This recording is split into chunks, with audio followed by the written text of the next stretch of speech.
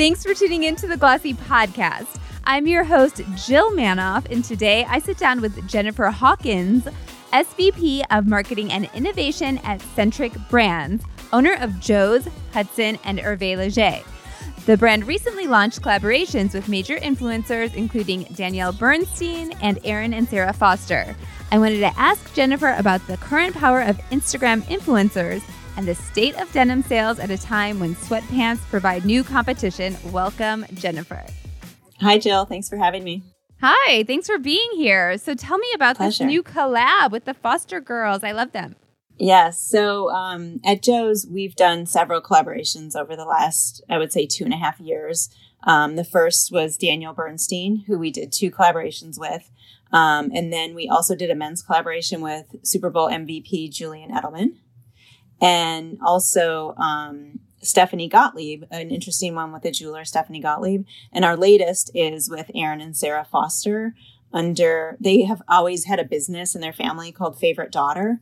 And so the collaboration isn't Aaron and Sarah Foster for Joe's, it's Favorite Daughter for Joe's, of which they, implemented the brand name as part of it and really worked closely with us to design a group of product that, they would be wearing day in and day out. And all of it really is product that, kind of can be worn in our current COVID state as well. So It's been a lot of fun. Nice. So you mentioned Favorite Daughter. That collab can be worn now during COVID when we're all maybe home, maybe more cozy. Is that typical of what drives a collaboration? The timeliness of the vibe? Is it also number of followers? What all goes into choosing that collaborator? It really varies. There are companies like DBA who will come to a brand and give you 10 people to choose from to collaborate with. From our standpoint, we really tried to go at it from a very organic point of view. So with Danielle, she came to one of our launch events for our jean called the Hi Honey. And, she said to us at this lunch, I want a jean. I want to create the perfect jean. And our CEO, Susie Bizantz, and I followed up with her at a lunch, and we met with her and talked to her. And she really was laser focused and knew exactly what she felt like was missing in the market and the perfect jean that she wanted to create. And we partnered with her to do it.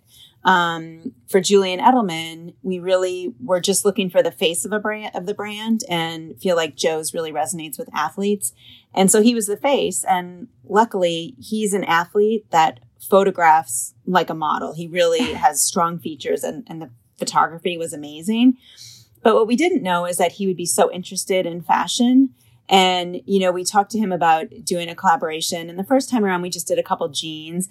The second time around was, after he had won the MVP and he came to our office and he had shopped the market. He knew exactly what he wanted and he was specific down to the lining he wanted in the jacket. And, nice. The more organic they are, the more they really get behind it. And then it's not about how many posts are in your contract. It's about them really feeling like they've created something that they're proud of, that they want to send to their friends and that they want to talk about on their social channels because they were so intimately involved in creating it. And I felt like that's really the magic in it. It's not just plucking someone off a list and saying let's do a collaboration. It's finding people that you organically fit with from a product standpoint and working with them to create either a void they see in the market or something that they're really passionate about and tailoring it really specific to their needs. And by the way, it's not always what our sales team thinks will sell the most or, what might be the most commercially viable. Yeah. But it really does become a much better partnership if they really have the say and we follow their lead versus us just trying to show them things that we think they might like. Definitely. You mentioned you've done those several over the course of 2.5 years. Mm-hmm. How often do you plan to do them moving forward? Just as much? I don't think there's any set schedule, which makes it really hard for our design team because you're usually working on a faster schedule than is typical in a design calendar. And there's a lot of elements that go into it. It's not just the items. It's also, what does the packaging look like? Are we creating a new button? What does the hang tag look like? How are we going to shoot these? What is the go-to-market plan? Is it going to be direct-to-consumer only? Is wholesale going to be involved? All that has to work on a much quicker timeline just because that's how that business works. Yep. So I think it just really depends. Like we did a collaboration with Stephanie Gottlieb last year around Valentine's Day. And if you don't know Stephanie, she is a jeweler that is also really savvy on social media. And this like kind of denim and diamond pairings was just a home run for us. And she did an event at Saks, and her followers really bought it very quickly and very passionately. And, we're working on replicating that with her again because it made sense for the time frame. We had hearts that were bedazzled and there's still demand for it. In the case of Danielle Bernstein, she really used it as a springboard to launch her own denim business, which, we're proud to have had a hand in, helping her find a passion and launch a brand as like a young, powerful woman. So it really just depends. Yeah. And with Erin and Sarah Foster, I've been a big fan of theirs. I think that, not only do they have their social presence, but they're super savvy. They have really sound business investments. They're funny. They have their creative side. And the other thing I love is that they're part of a group of women who like really are always supporting each other and propping each other up. And I just thought that they were like the ultimate, like kind of powered chicks. And, I'm jealous at my age. I just turned 50, and I feel like these women in their 30s have such a different opportunity, and they live in different spaces where they're like, they don't just have a job. They're investing, they're supporting their friends, they're creating their own content. And it's really exciting to see. So anyway, I just admired them, and I actually slid into their DMs to see if they wanted to partner with us, and then, worked with their manager, Jean, to make it happen. And it's been, again, like a very organic, really nice partnership, and they are just so fully invested in it, down to, the color of the embroidery on the cashmere sweaters. I mean, they just really wanted every detail to be right and create something that they can really be proud of. So they've all been very different and have come about differently, but I really feel like we're going about it the right way and not just looking at a list and trying to match who could fit with us, but really trying to create relationships and then seeing like what makes sense. Yes. What makes a collaboration successful? For instance, with Danielle, why did you opt to do the second collaboration? Because we could tell the demand after the first. Yep.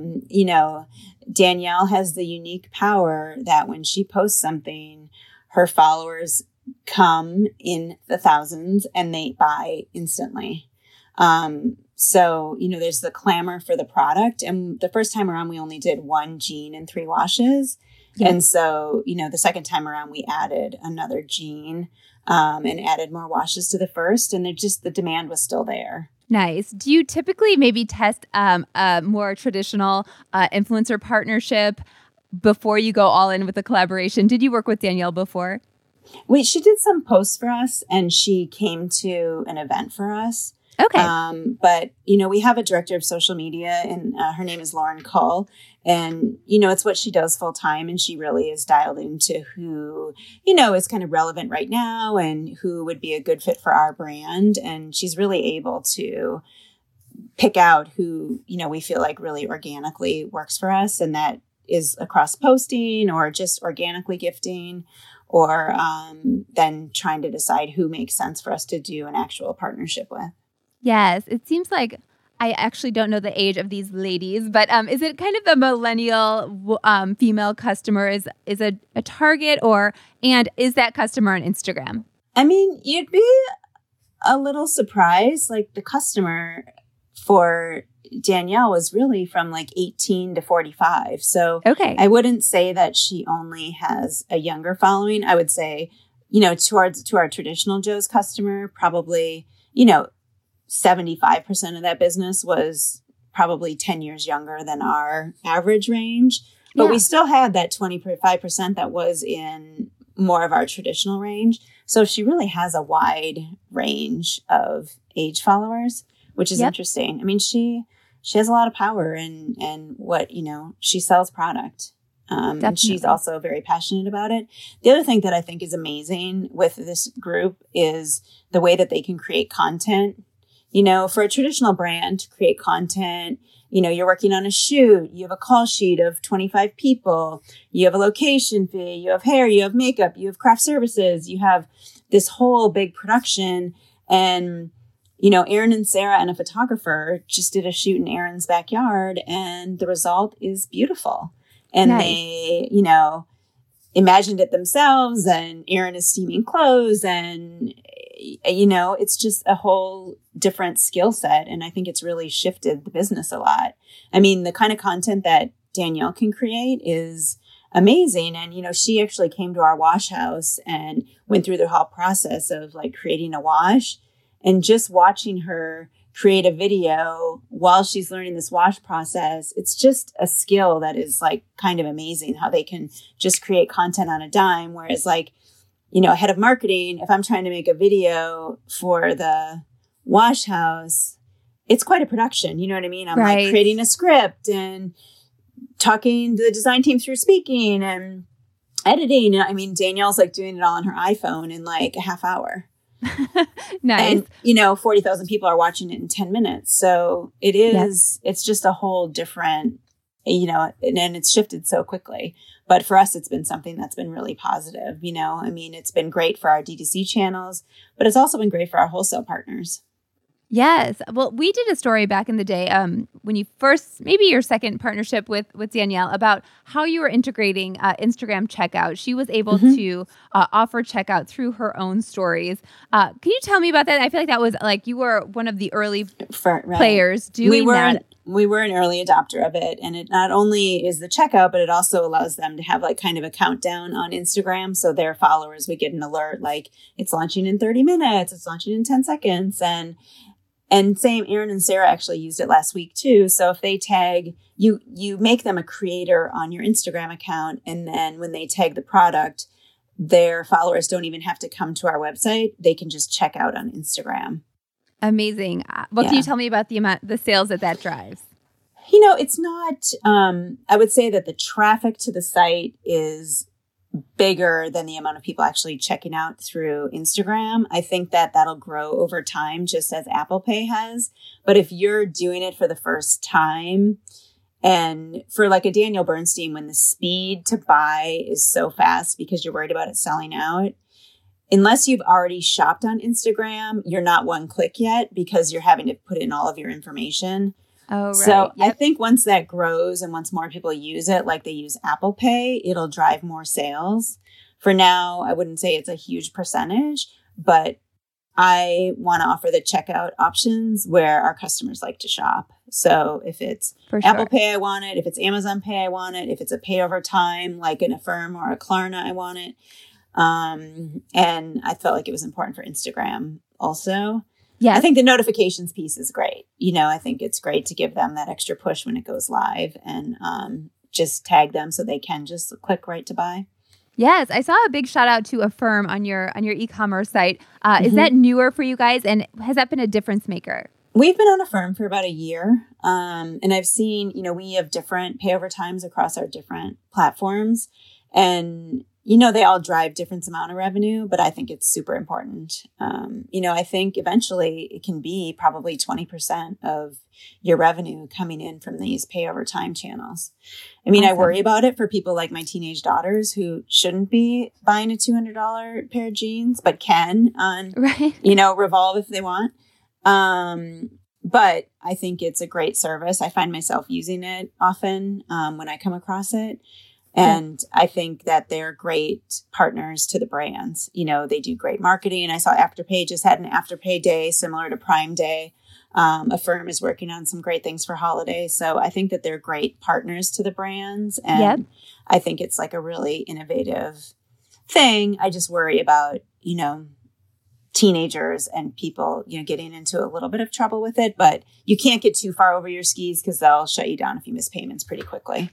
Yeah, for sure. Tell me about your influencer strategy outside of collaborations. Are you working with, eyeing the mega influencers? Have you kind of, I don't know, those local guys that we're hearing more so, fewer followers, more engagement? What are you looking at?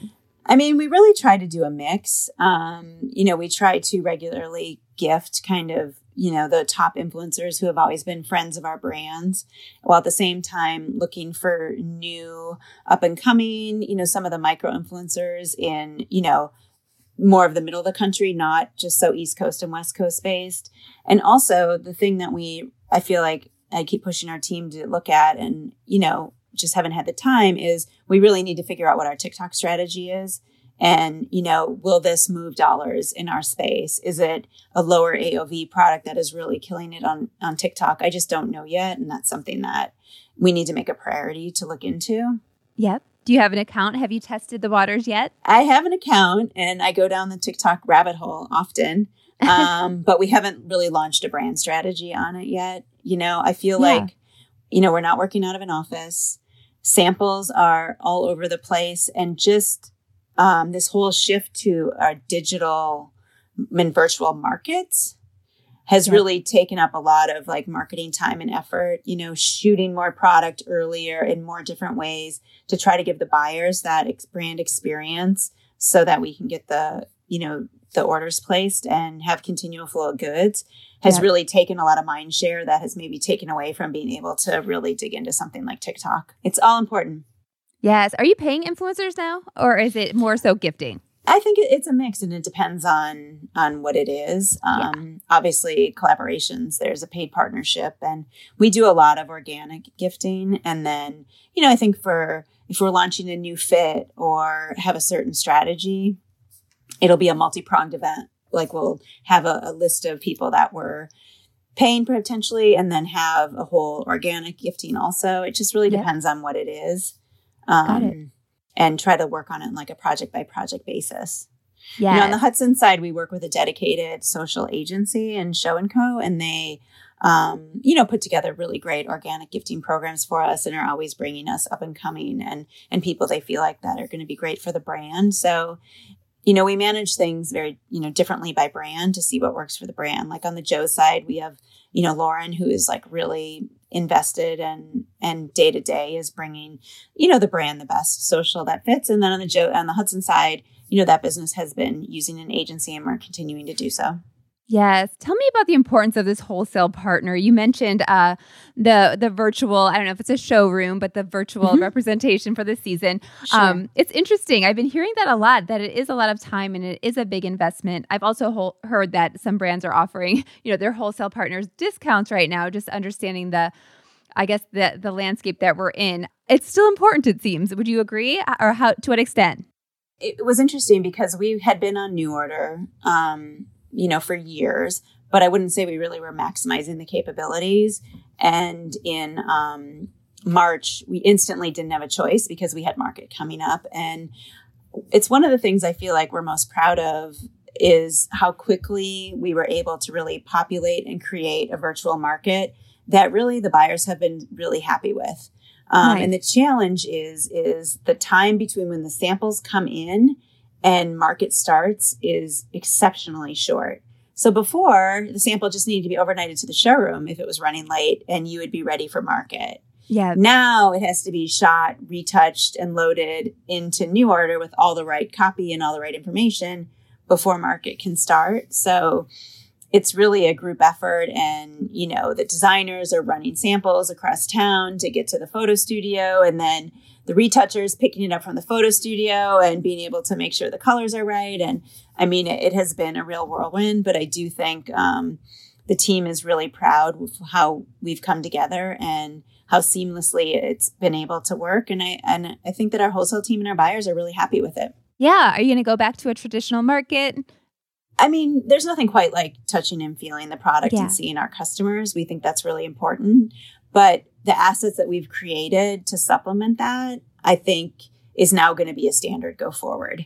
And we have New Order, but we're also going to add Jour because we feel like it's kind of like Coke and Pepsi. While Nordstrom might use New Order, Neiman Marcus uses Jour. So there's that. And then we'll also be powering our Shopify to turn on the wholesale component of Shopify because that's really the number 3 B2B portal right now. So to me, I don't think that there's any reason to just have one. In this market, we need to be able to find buyers where they're shopping for their goods. And I think it's across all 3 platforms. Yes. What does that mean for you? It just means loading it to different platforms. Is there more work than that? I mean, that's really the bulk of it. And I feel like we're creating the assets already. We should really be maximizing how they're how many people can be seen and using them. Yep. So, while it's not easy to load everything and hot sync it, our team has gotten pretty savvy at it. Yep. And I just don't think we have a choice. Let's take a quick break. So what's the goal for, or what's the breakdown of wholesale versus DTC? As a rule, like Joe's has been a primarily wholesale business, but we're really ticking away at that every year. And the focus is really to grow our e-commerce every year by, significant double digits until, we tip that balance a little bit. Yes, got it. But we've really also partnered with our wholesale partners to make sure that they're really maximizing their e-commerce businesses too.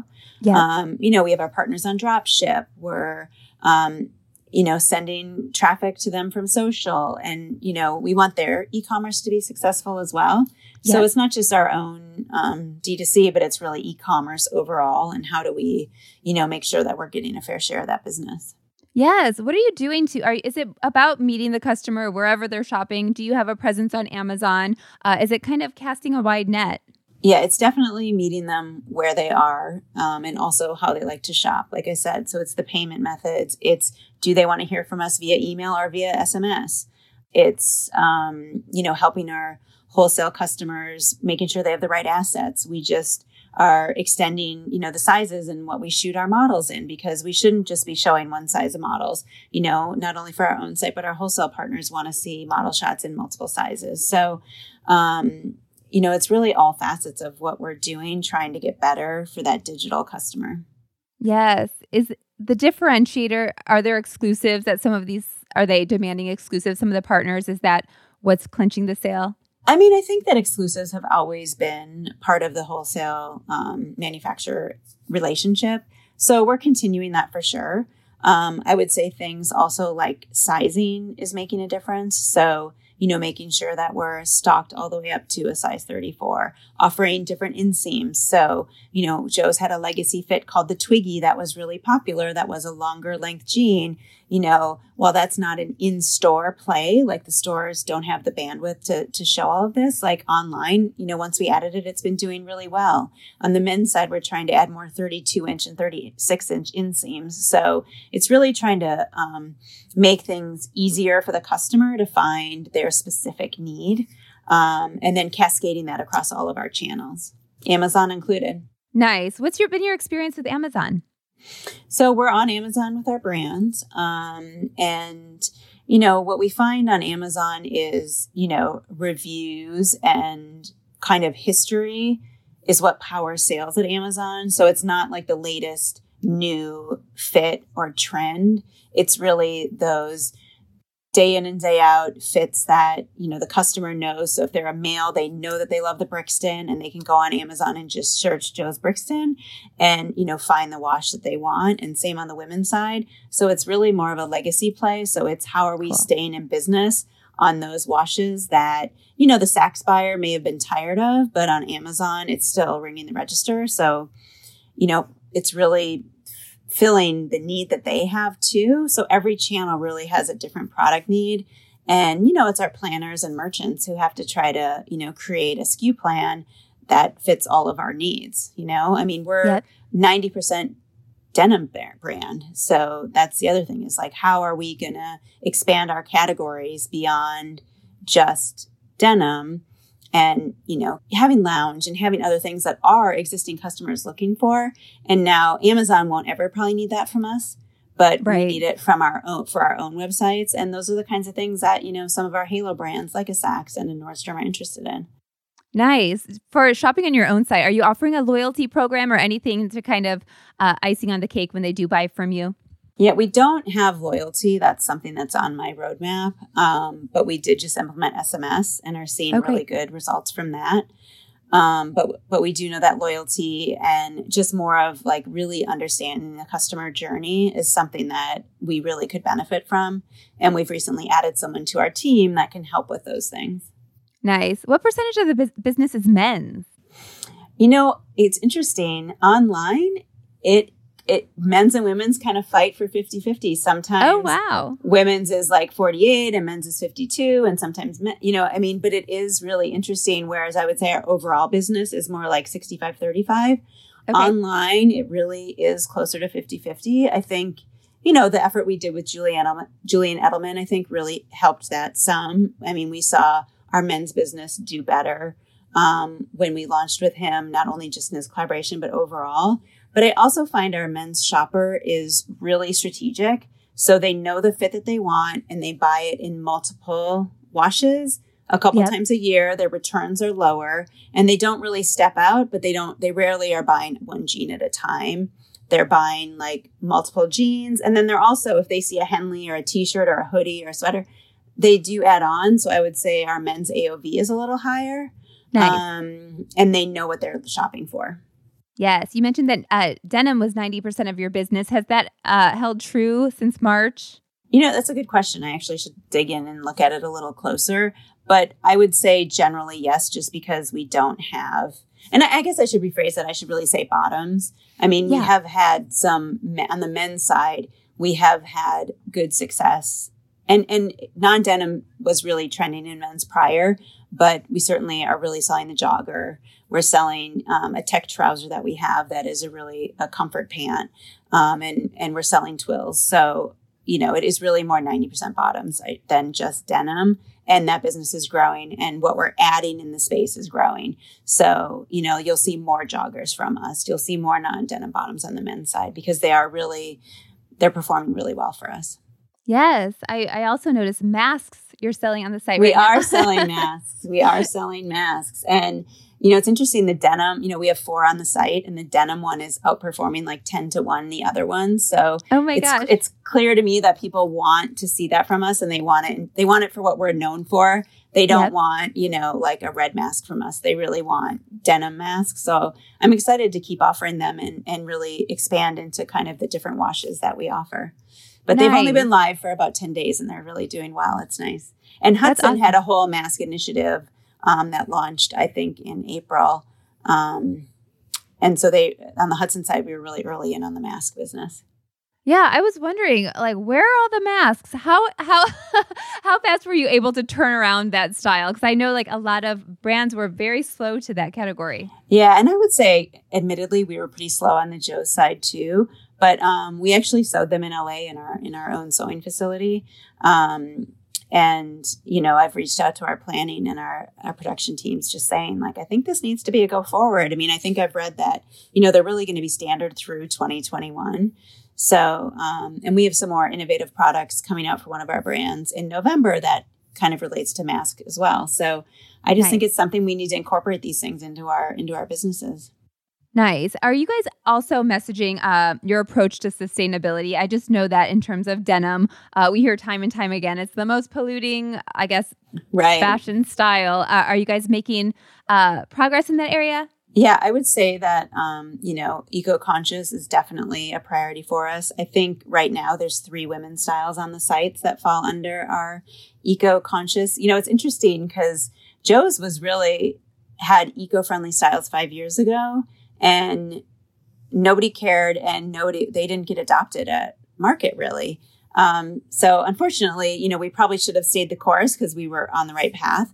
But we'll keep adding more every season because it is certainly a focus. And it's not just in denim. We're doing it on the collection side also, with some recycled cashmere and some cotton products.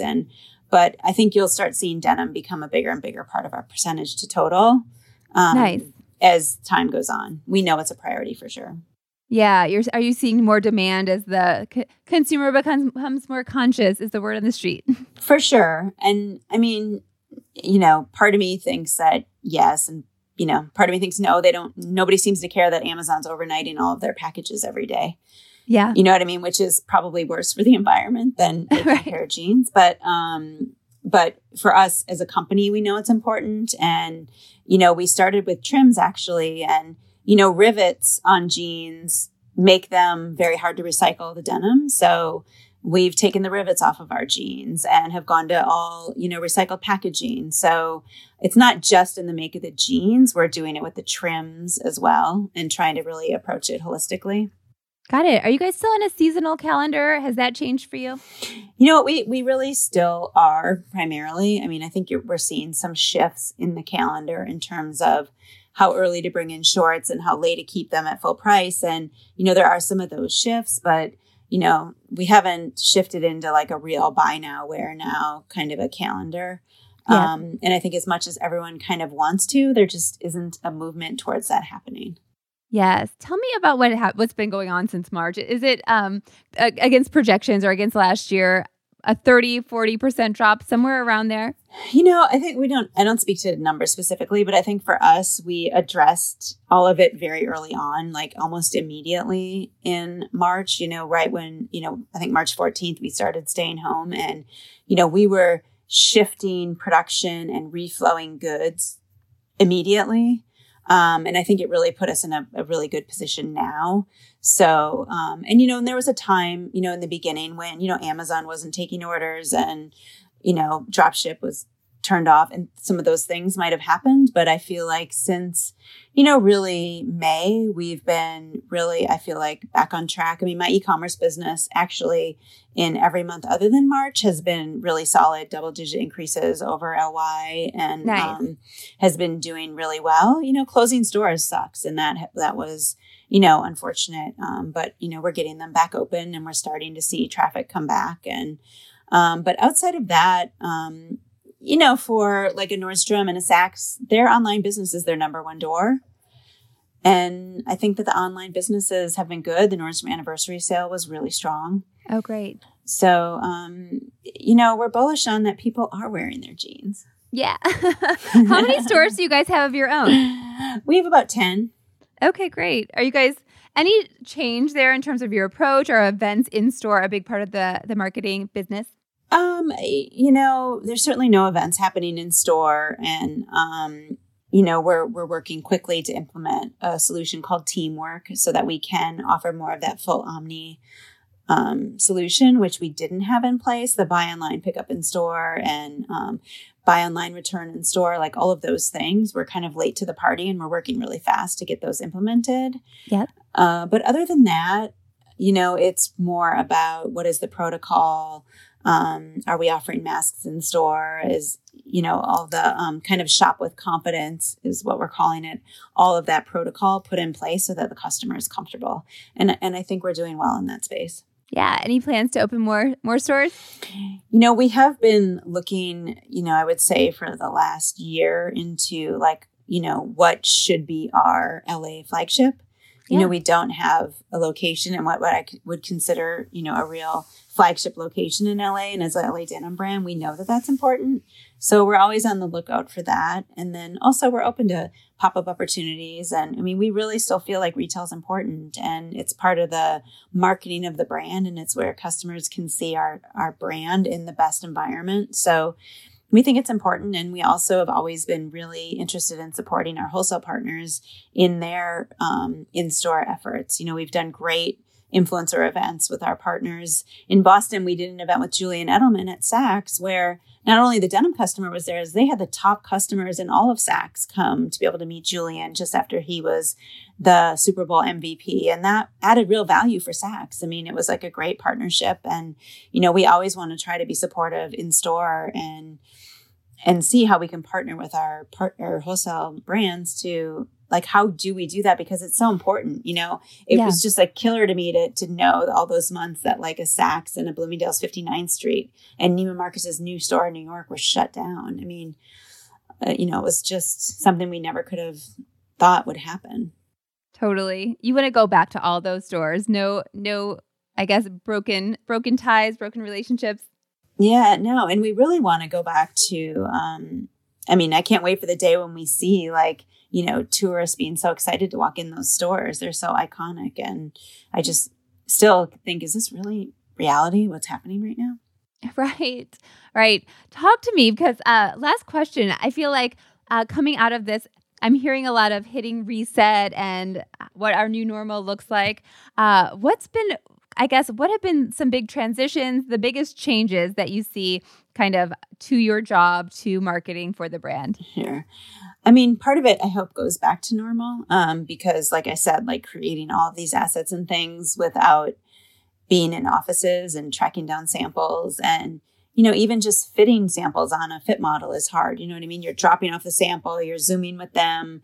I mean, a lot of those things, we really want to go back to normal. And then I think, some things are changed forever. Like we will have parts of our business that aren't so denim intensive. We need to figure out like how big can the French terry jogger be to our bottoms business? And, what are other categories that will our brands sit nicely on outside of denim? And how do we work smarter? Will my team ever be in the office together 5 days a week again? Probably not, because I think it just, we've shown that we don't really need to be. And are, working more efficiently. I mean, I think everyone's working more hours than ever. It's really been taxing. But I also think it's been really rewarding. Things like pulling together a virtual market like that has really been rewarding. And I do think people will come back to our showrooms and it'll be great to see them in person. But I think it's really elevated the game of what we need to go to market with, and also the kind of assets we need to speak to the end consumer also. Yes. As Instagram ramps up its shopping features, shopping capabilities, is that going to be like more of your time, a majority of your time? Like, how would you describe the impact that it's going to make on your brand? Well, I don't think it's just going to be Instagram. I think that, I think it's going to be TikTok also, and whatever comes next. And these pay over time, apps have been disruptive as well. So I think it's really going to be, how do you plan your business in different chunks, different tranches of how quickly the market's been shifting?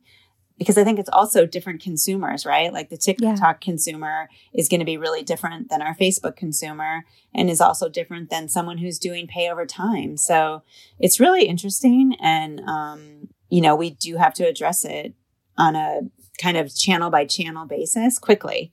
And, like I said, Amazon has different needs than Saks has. So, and it's important to power them all. We want to raise them all at the same time versus have one take from the other.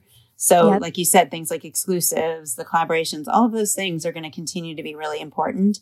And I don't think it's just collaborations with people. I think we have an opportunity to collaborate with different brands also, which could be really interesting. I mean, you saw North Face and Gucci just announced a collaboration. That's not one I would have thought would happen, but I'm interested to see how it turns out. And we have to be thinking in that way too, of like, who are the brands we should be collaborating with also. Ooh, if it's a high fashion brand, we want to be the first to know. Exactly. I know. Share with the class. Yeah, exactly. Definitely. Awesome. There's a lot of brands we would love to collaborate with. So it's kind of, while it's been really challenging, I also think that the disruption that happened was kind of a long time coming. And it's now, I don't want to look at it as like a reset. I kind of want to look at it as like, it's so exciting to see what's coming next and which brands can get there the fastest. Yes. Oh my gosh. Essence of time. Go, baby. Anyway, Exactly. Jennifer, this was so fun. Thank you for being here. Thanks, Jill. It was great. Thank you for having me. I appreciate it. That's all for this episode, which was produced by Pierre Bien-Aimé. Our theme music is by Otis McDonald. Please head to the review section on iTunes or wherever you're listening to this podcast to give us a rating and tell us what you think. Thanks for listening to the Glossy Podcast.